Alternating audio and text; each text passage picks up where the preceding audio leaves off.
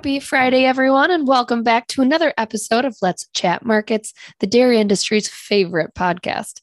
It was on the quiet side from a report perspective at the beginning of this week, but the High Ground team certainly kept busy at the ADPI annual meeting, which returned to in-person in Chicago here this week after a 2-year hiatus. It was great to see so many customers and be able to reconnect at one of the largest dairy events of the year. While chatting markets and fundamentals for a few days, both the CME spot and futures markets kept us on our toes during the conference, that's for sure. Lucas, can you give us some highlights about U.S. price activity this week? Absolutely. Thanks, Alyssa. And I think I'll just add that it was fantastic to finally be back in person and see so many different people. I know we had dozens of meetings throughout the few days that we were in Chicago with everyone. So it was good to see you all. And if we missed you, hopefully we get to see you soon. I think maybe I'll narrow it down here to two markets that really are interesting to me, and I think the industry overall. We're watching both cheese and non-fat dry milk quite closely. From the cheese side of the perspective, we have seen these pretty supportive values and strength persist over the past few weeks here. Sometimes, we hear things that justify these high prices, and other times it's a little bit of a head scratcher. But overall, I think we at High Ground remain pretty bullish here and think that these cheese values will remain at least decently supported here in the near term. This week, we saw a little bit of weakness into Tuesday and Wednesday. The block market dropped to 234 on par actually with barrels at 234 before blocks climbed into the end of the week. While production, I think, is fairly decent, I do think that demand is quite strong, both from a domestic and export perspective. And that's keeping things pretty cleaned up here, regardless of the higher components that we're seeing on milk that I think is generally supportive to cheese production overall. Maybe even more exciting than cheese this week was non-fat dry milk. We saw values kind of crash lower in the beginning of the week while we were at ADPI. Both spot and futures markets kind of collapsed there into Tuesday. Lots of red on the screens, but I think once everyone was back to the office and kind of reassessing the situation, we did find a little bit of strength into the back half of the week. We saw futures jump, I think, on Wednesday, and that expanded limits into Thursday, and saw a pretty decent recovery here. The spot market hitting 175.5 cents into Friday, which I think is a fairly decent price point for the near term. Kind of lots of things going on domestically and globally that we're watching closely. As you mentioned, limited domestic information released this week after the double whammy of milk production and cold storage last week, which we did talk about on the last episode of this podcast, if you hadn't checked that out yet. We did get some info from New Zealand, though. It looks like some pretty interesting export data was included in this March data release. Alyssa, any highlights there for us? Yeah, total trade with Southeast Asia reached nearly 3-year highs this past March. But China did back off, which is something that the marketplace was generally aware of over the past month as Fonterra added those volumes to the last GDT event.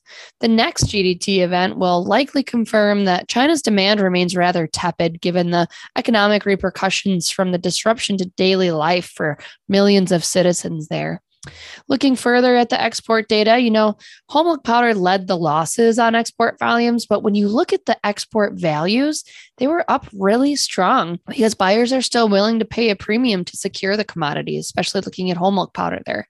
Opposite of whole milk powder weakness, there was a solid push for many other key dairy products from New Zealand's borders. We saw skim milk powder reach 16-month highs, and cheese exports reached an all-time high. That sort of helps us understand why prices reached record levels on GDT earlier this year. I think another huge market of conversation, especially during the conference, was around casein and caseinates. And we saw New Zealand's exports certainly jump there as well, with that market chatter consisting of very tight supplies out of Europe and an increased reliance on the New Zealand market to fulfill demand needs. So while it was rather positive to see Southeast Asia's demand rise to these multi-year highs, we are, of course, concerned and always watching whether China's demand slowdown will be maintained or not over the next month or so. We do think that China will eventually come back to the market, but the question is when. Speaking of next week's global dairy trade event, Lucas, while we saw some interesting volume moved forward a couple weeks ago, they didn't make any changes this week. What else can you glean from the data? Yeah, you're correct. And I think that was kind of our expectation as well here. As you mentioned, the large changes 2 weeks ago in that offer volume announcement. I think Fonterra probably looked forward into Q2 and kind of anticipated exactly what they needed to change and did that all in that one announcement. So as you mentioned, no changes this week in volumes on Tuesday's auction.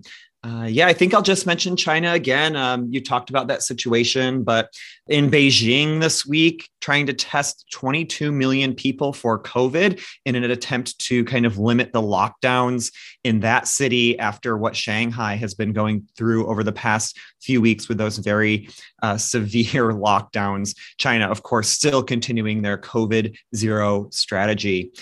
It'll be an interesting auction. We do kind of anticipate maybe a little bit of consolidation and possibly some downside here in a lot of these products. Again, as you mentioned, just kind of a lack of further bullish activity to keep us supported. But in the long term, I don't think a lot of downside here, given the still tight global milk production situation. Looking ahead to next week, we do get U.S. dairy product production data, dry stocks data, and also U.S. Import and export data. So a lot of U.S. focused information to look forward to. I think all of that actually comes out on Wednesday, making for quite a busy day next Wednesday. Other than that, though, appreciate our listeners. And as always, if you have any questions, don't hesitate to reach out. Cheers. Cheers. Be sure to subscribe so that you never miss an episode. And if you're interested in receiving more information as well as our analysis, please visit highgrounddairy.com to request a free 30-day trial today. Futures and options trading involves substantial risk and is not suitable for all investors.